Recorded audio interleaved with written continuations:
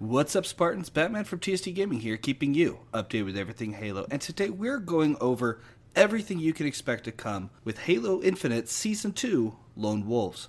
But before we get started, please subscribe for more Halo content.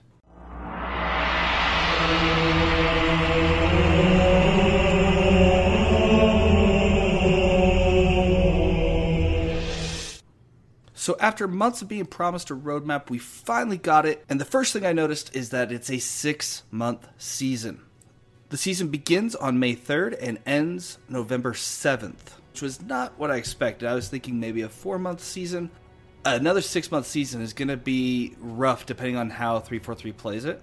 But on day 1, we can expect 2 new maps, Catalyst for Arena and Breaker for Big Team Battle, 3 new modes, King of the Hill, Last Spartan Standing, and Rumble Pit, as well as a new battle pass with its own armor core, some quality of life improvements, as well as our first narrative event, Interference.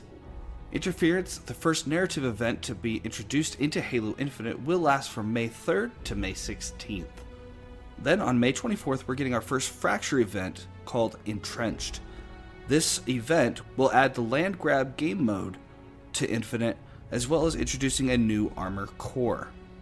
Jumping down to July, on the 19th, we do get our second narrative event called Alpha Pack, which will last from July 19th to August 1st.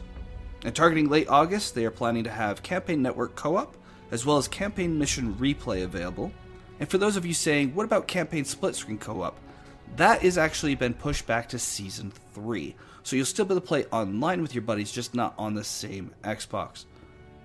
And then for September target is a Forge Open Beta, which I think if they play their cards right, that could actually really mitigate those last few months of the season so that it doesn't feel like a 6-month season. If we can play Forge maps and everyone can create old maps and new maps and introduce them into custom games of some sort, that would be fantastic. And lastly, they're also adding more playlists that are going to be rotated in throughout the season. They don't give any specific dates on these, but that is something that they have said will happen. Now while we're here, I do want to discuss what they did announce about Season 3, which will start on November 8th, and what it will include. A new 100 tier battle pass, new maps, new modes, new sandbox items, which will be very interesting, new narrative events, new Fracture event, Forge Open Beta, which again will also be from September's Forge Open Beta, quality of life improvements, and Campaign Split Screen Co-op, and it says timing to be determined on that. So Season 3 looks like it's going to copy a lot of this. The biggest thing for me that's a takeaway was new sandbox items. This could be anything from weapons to equipment, and they don't list how many maps or modes are going to be introduced, but with the number of modes that are being introduced in just Season 2 alone, Halo is moving in the direction that I feel like it needs to. It's just moving a little bit slower than I think most of us were hoping for. But I'm hoping that by the end of Season 3, whenever that may be, that we'll have full campaign co-op support, we're going to have full-on Forge, more maps, and who knows, maybe even a new expansion. Or maybe they're saving that for Season 4. All I know is that I can't wait until May 3rd for Lone Wolves to come out. The armor looks amazing. It looks very unique. It really stands out.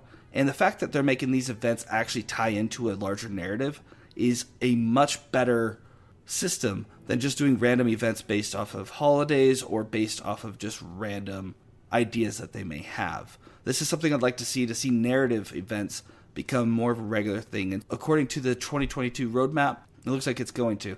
Now, they do mention that these are all subject to change, but let us know down in the comments below what your thoughts are on Season 2. Are you excited? Are you disappointed that it's another 6 months? Where do you stand with it?